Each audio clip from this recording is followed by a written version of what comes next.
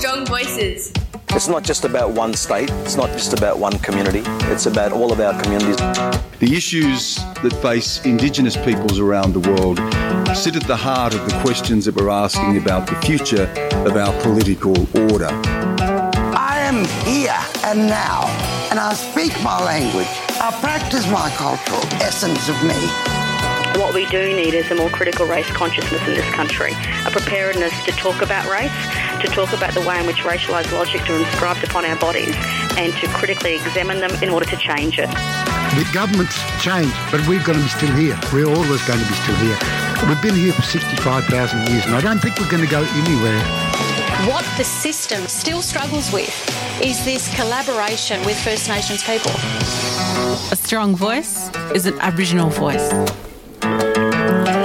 Welcome to Strong Voices, coming to you from the Calm Radio studios on Out in the Country in Central Australia and broadcasting to all nations through Vast Channel 911 on 8can FM in Bruntua, Alice Springs, and also via the Karma app and online at karma.com.au. Today is Thursday, the 1st of August 2019. My name is Damien Williams.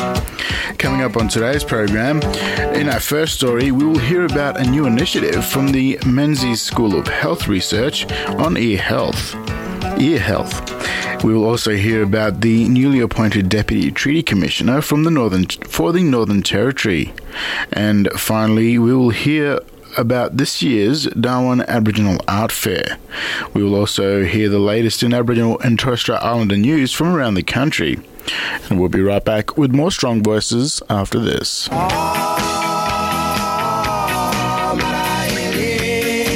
Hey mob, this is Patrick Johnson and you're listening to Strong Voices. Be deadly and stay deadly. A new initiative by the Menzies School of Health Research, Hearing for Learning, will become a program with the Malala Health Service Aboriginal Corporation in the community of Maningrida, which aims to train, employ and work with Aboriginal communities based around ear health facilities. Speaking on Karma Radio, Lorena Walker talks to Professor Amanda Leach, the Joint Chair of the Hearing for Learning Initiative at the Menzies School of Health Research. I'm Professor Amanda Leach at the Menzies School of Health Research, and I work in the Child Health Division. I've been at Menzies for close to 30 years, and I started off work as a laboratory scientist in 1988. Actually, I worked in Alice Springs as well, in the pathology lab there. And then gradually got very passionate about ear health and the microbiology, what was causing ears to be so bad in Territory children, and moving on there to work out what are we going to do about this issue. That long experience of working in the Territory, and obviously also most importantly working with Aboriginal people in community as well. Yes, it's been an amazing career. I feel very privileged, and it's given me a lot to think about in terms of where Australia's at with First Nations, and trying to help people in remote community, working with remote communities to really understand what this means for their kids, their learning and their future. And I think to a large extent, I don't think this disease was here really as bad as it is anyway before colonisation. Therefore, I strongly believe that it's a very important issue for Australia to sort out together with Aboriginal people. And that's the thing, even when you just mentioned that before, it's just a sore ear, it's nothing, it will heal. What it does is, it does affect children and the hearing loss, just not being able to learn if we didn't have these problems. So can you just tell us a little bit about the improved ear and hearing plan for the kids in the community of Maningrida? Maningrida will be one of 20 communities that the Hearing for Learning Initiative program recruit, and we're hoping to have 20 communities across the Territory agree to join the program by the end of this year. We've been working hard on all the community consultation and getting all of our paperwork ready, if you like, ethical clearance, those sorts of things, all of our research data collect processes worked out, how people are going to be trained and how they're going to be employed by the project. So it's a joint initiative between a philanthropic foundation called the Balnave Foundation, the Northern Territory Government and the Federal Government. And it was really launched in August at Parliament House here in Darwin by Minister Gunner in August last year. And we've been working on the consultation and collaborative arrangements with the departments and Department of Education as well, Catholic Education and the Aboriginal Controlled Health Organisations. So it's quite a complex governance arrangement that we're now pretty happy we've got right. And what will happen will be, the concept is that there's lots of things that contribute to ear disease and hearing problem. A big part of it is the service provision and primary health care. It hasn't been a high priority. It doesn't kill children. It doesn't get kids really into hospital even, but it's life-changing. And my co-chair in this project is an Indigenous surgeon called Kelvin Kong, and he always says, look, ear disease is not a killer. It's not life-threatening, but it's life-changing because, as you said, the impact even on little tiny kids of that social isolation of not being able to communicate in language because they haven't heard the language being spoken enough to learn how to speak it. And then moving on obviously into school where you're learning English and hearing English, very different sounds. You need good hearing to learn another language. Good hearing, play the games, hear the jokes, hear mum and be understood by mum. All of those things, it's sort of we call it a bit of a silent problem really. It's not well known and understood. So it's been a long road getting to this point, but we're very pleased to have this joint initiative where we can start to think about, well, what can happen in community to try and help families to understand this. The health services have a very high staff turnover. They need someone in the community that understands the needs of these kids and their clinical care and their education. We're just working with all those communities, and that's the thing too, I suppose, is having that consultation between community, and you mentioned also working with the Aboriginal health services as well. So it does stretch out like a broad, it's not just one certain area, it's quite a lot of areas coming together for that one thing, hey? Yeah, it's exciting because we really want to change the ear health and learning trajectory of little children particularly, but this is 0 to 16-year-olds, and I think a lot of the teenagers probably have hearing problems that are below the radar. They haven't been acknowledged or seen, and wearing a hearing aid is not very popular among young kids, so we want to be more preventive and prevent them from needing that hearing aid. And by having a community person that really understands and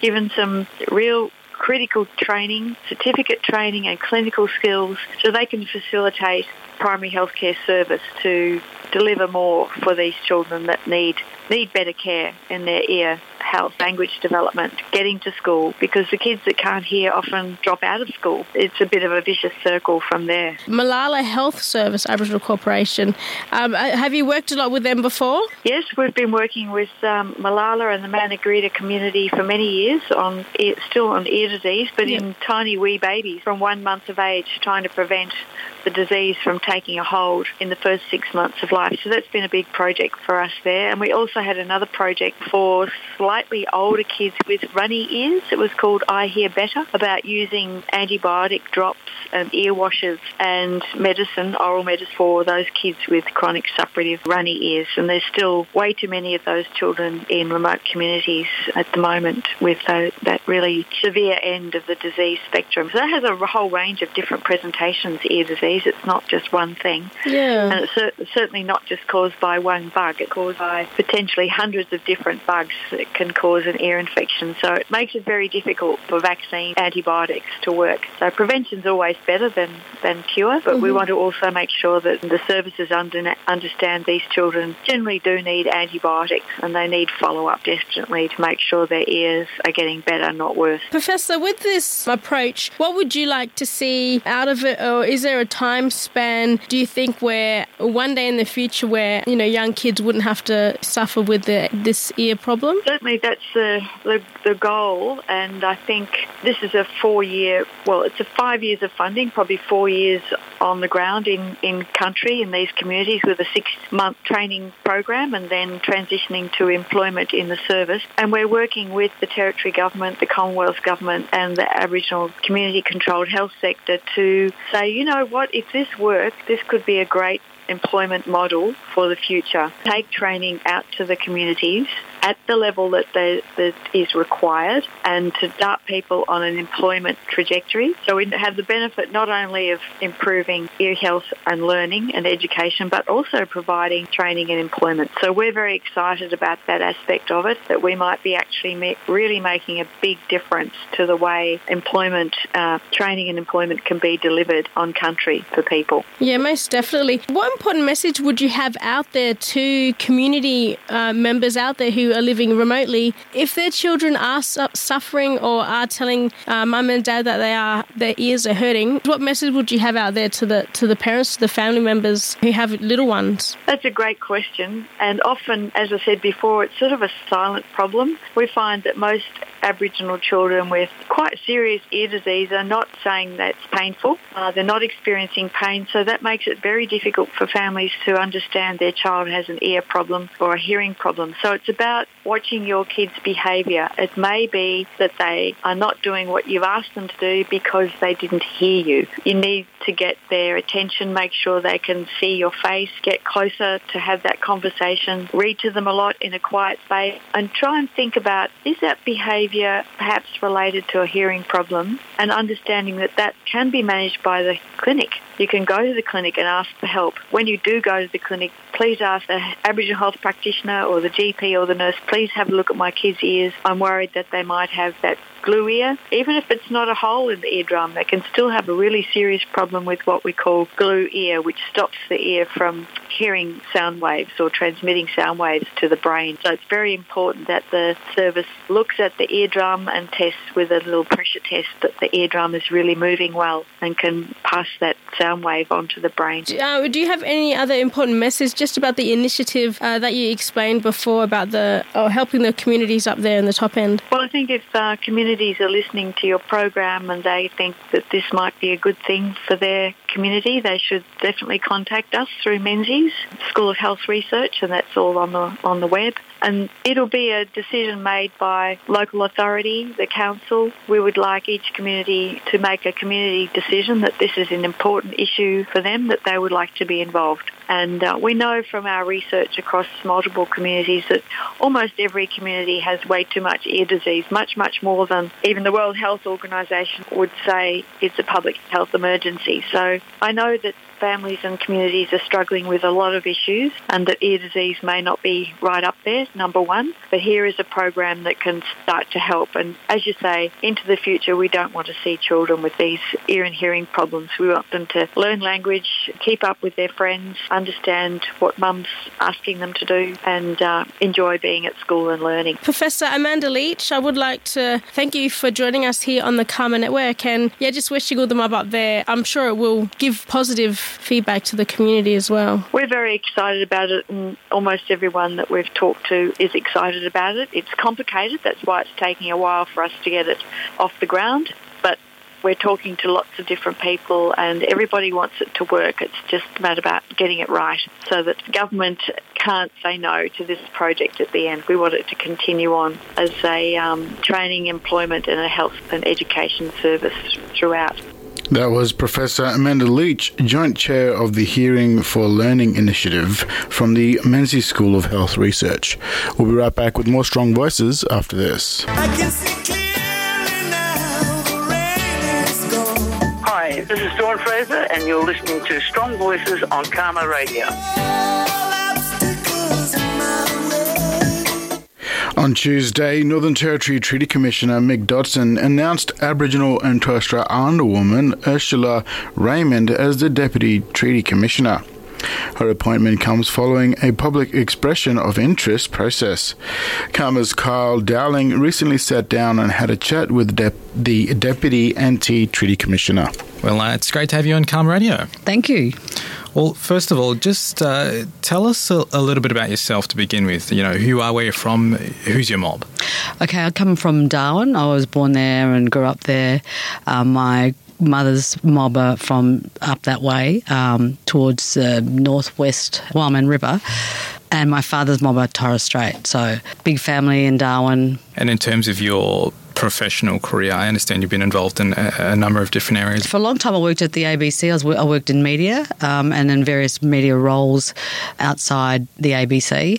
I've worked for Northern Land Council and various other community organisations, and I've worked for government at various levels and worked around the country here and there, Sydney, Melbourne, mostly in Darwin though, and I still live there, so I've been there for a short time.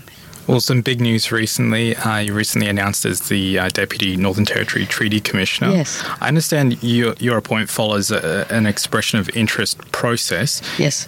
Why did you want to be involved in this process? Because I think it's an important issue for Aboriginal and Torres Strait Islander people, and it has been an important issue for our mob since, Captain Cook arrived. It's been an issue that has never gone away, and I think it's great that the Northern Territory Government has recognised that and has committed to working with Aboriginal people on whether there should be a treaty process. So this is the first time, and I think it's an exciting, important issue to work on. And for you personally, what are some of the challenges and difficulties do you see associated within that role? Obviously, it is quite a big undertaking. I think just making sure we get around to speak to as many people as possible, that's going to be a big challenge. My role is to engage and consult with women and young women, particularly as well. So how we do that, talking to the older women and asking, what is the best way to do that for them, and also because Mick Dodson, the Commissioner, there are times when he will not be able to speak to women culturally or because they're, for whatever reason. So that's another reason. So that's one of the big challenges. But then also explaining the whole process to non-Aboriginal people as well. I think that's going to be the other big challenge, because I don't think a lot of people will understand it or think that it's necessary or support it. So we'll just have to work our way through that. So for those who are unfamiliar, can you just explain a bit about what the actual role of the Treaty Commissioner is, and in particular your role as well as Deputy Treaty Commissioner in this process? The Northern Territory Government and the 4 Territory Land Councils made an agreement in Barunga last year about engaging in a treaty process. So there's support at the highest levels of government and the highest levels in these major Aboriginal organisations. We're not negotiating treaties with anyone. Our role, both mine and the Treaty Commissioner, is to talk to people about whether there should be or may be a process towards a treaty. That's what we're doing at the moment. I've only just started, so this is my second day in the job.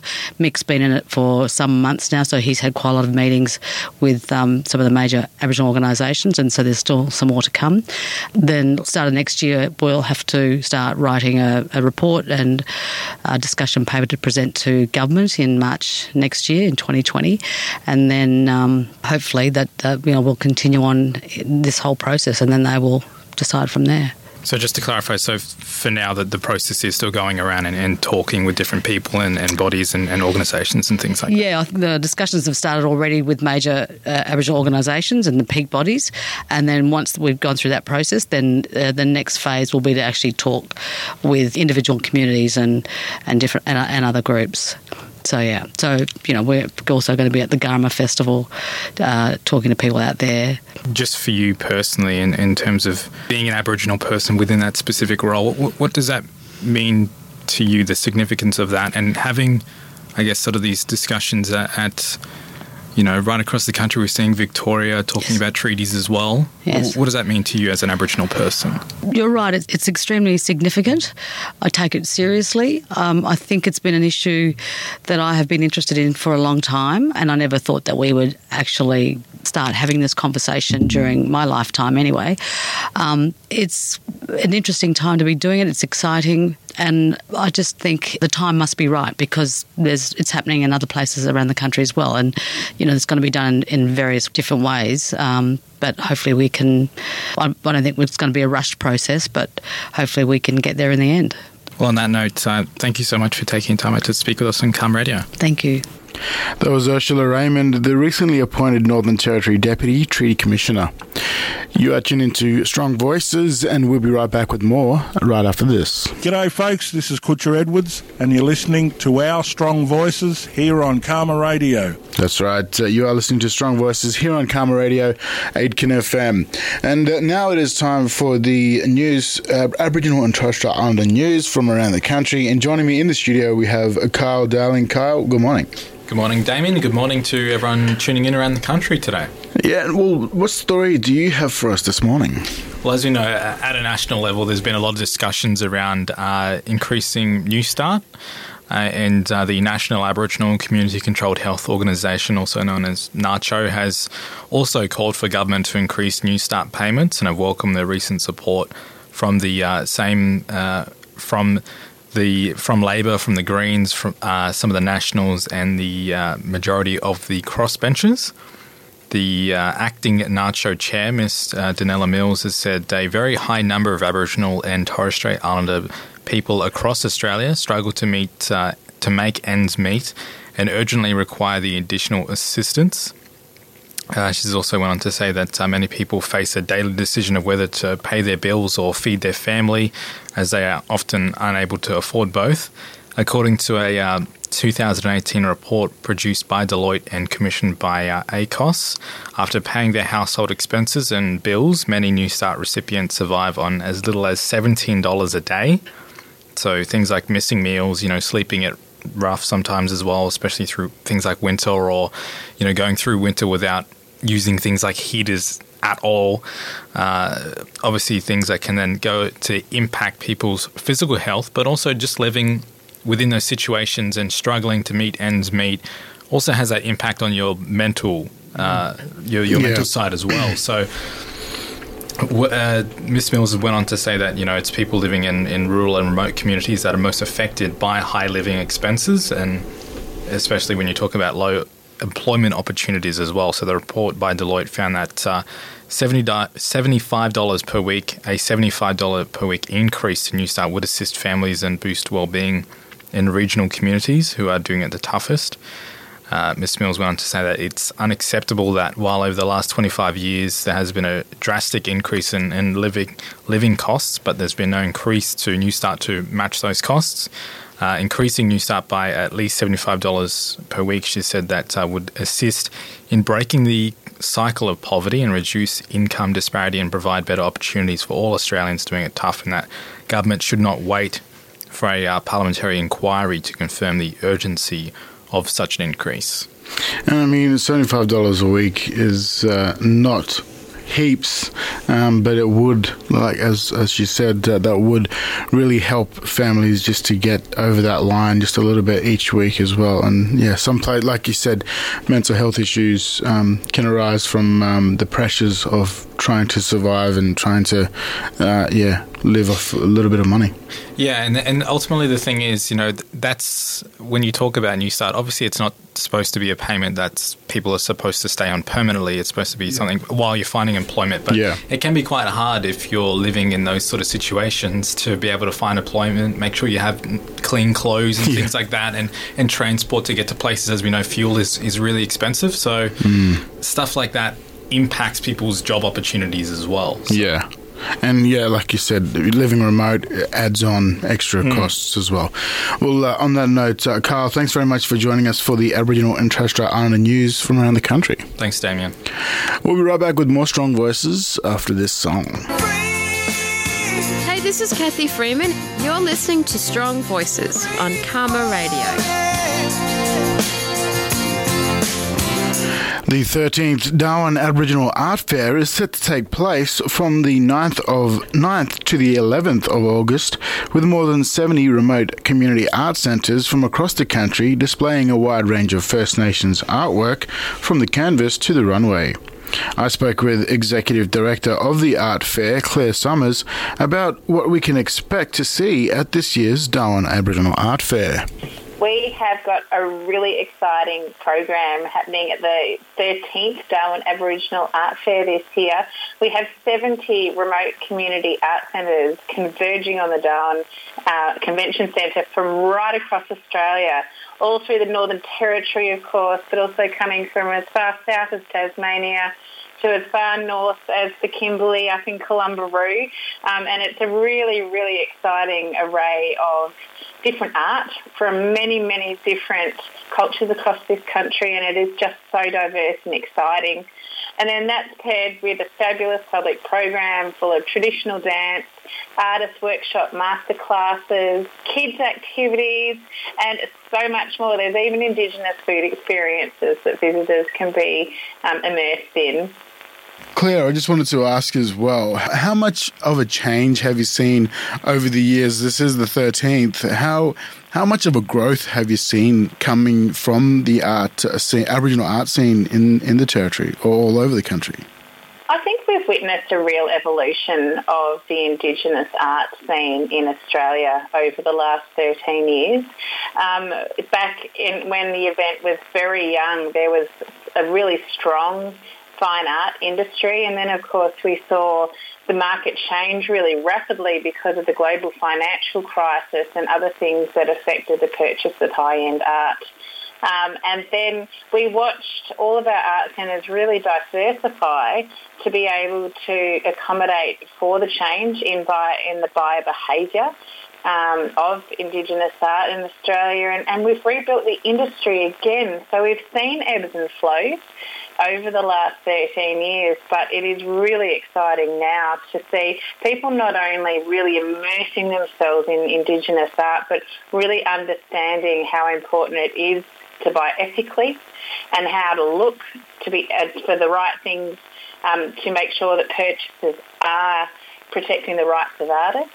And that is what we're seeing growing at a rapid rate now. It's really exciting to see. And like you said, wanting to protect the rights and of the Aboriginal artists and the art centres as well. Darwin Aboriginal Art Fair is one of the only art fairs that gives 100% back to their artists. How does that happen? That's something we're absolutely proud to be able to do, and it's not easy. An art fair model usually takes a commission in order for that particular organisation to be able to stage these incredible art fairs that you see around the country and around the world. Because the Darwin Aboriginal Art Fair Foundation is an Indigenous organisation whose membership is the art centres that we actually represent at our fair, we feel it's really important to make sure that every dollar that is generated by the fair goes back to support our communities.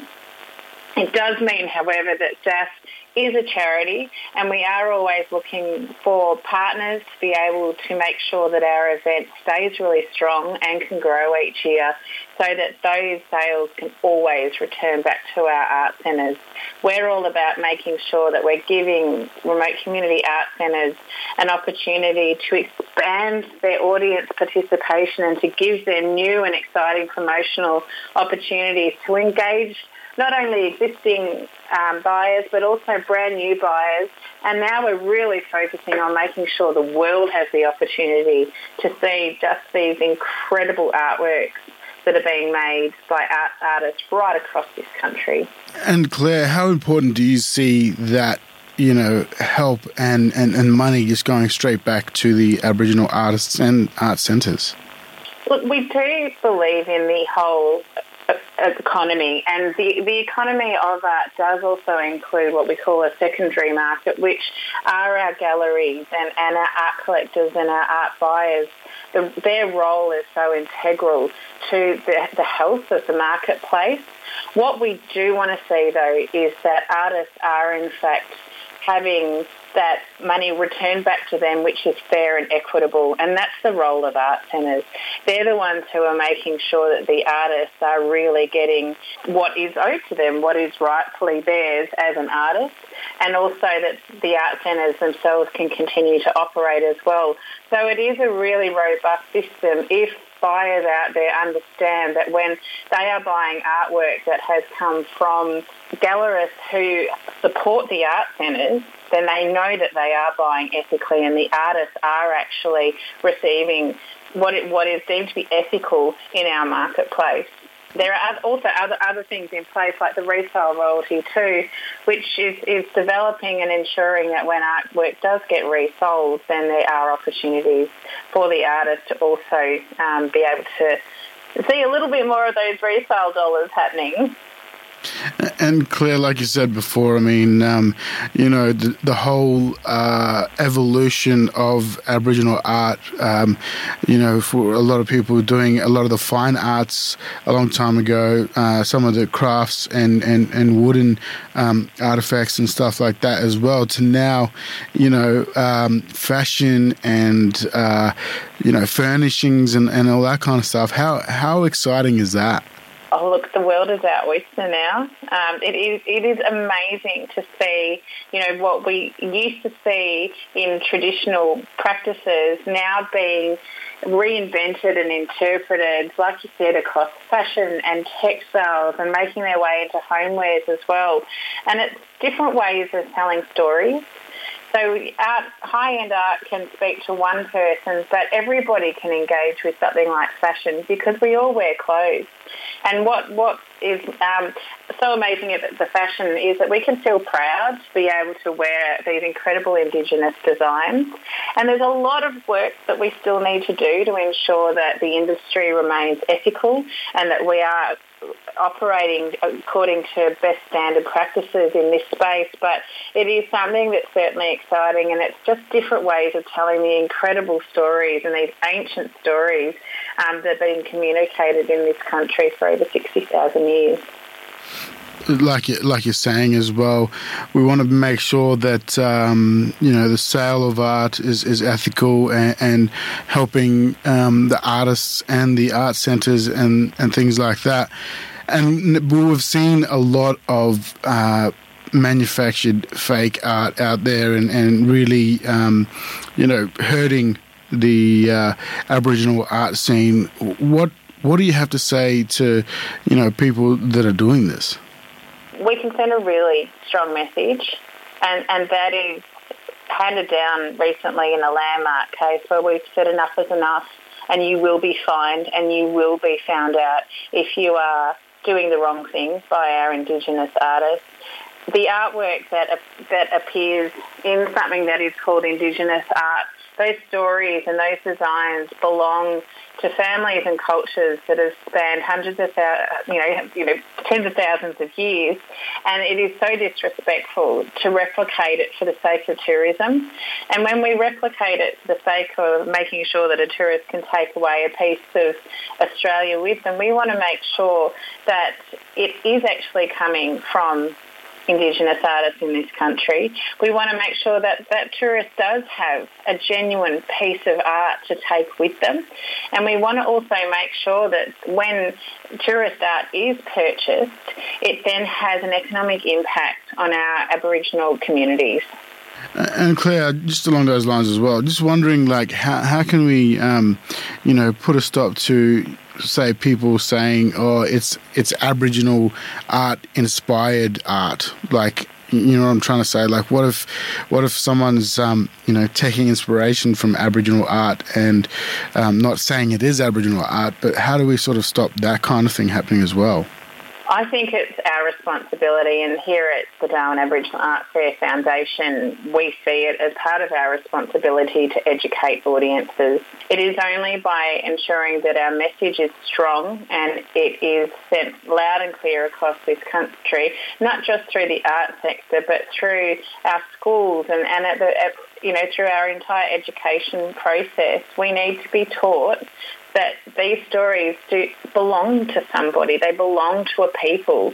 And even to be inspired means that I think it's fantastic that people can feel inspired by Indigenous art, but they need to actually have a depth of understanding about what they're being inspired by. And to try and replicate someone's artwork is also trying to replicate their spirituality and their stories. And I think if people truly understood that is in fact what they are doing, they might think twice about whether or not they choose to be inspired in that way. I think there are other sources of inspiration they can take, not just by copying Indigenous style art. And I think it's a message that we need to sing loud and proud across this country, and it needs to be repeated in every single corner until it starts to resonate, and other Australians and other artists across the world understand the significance of what these styles and types of artwork are actually trying to communicate to us.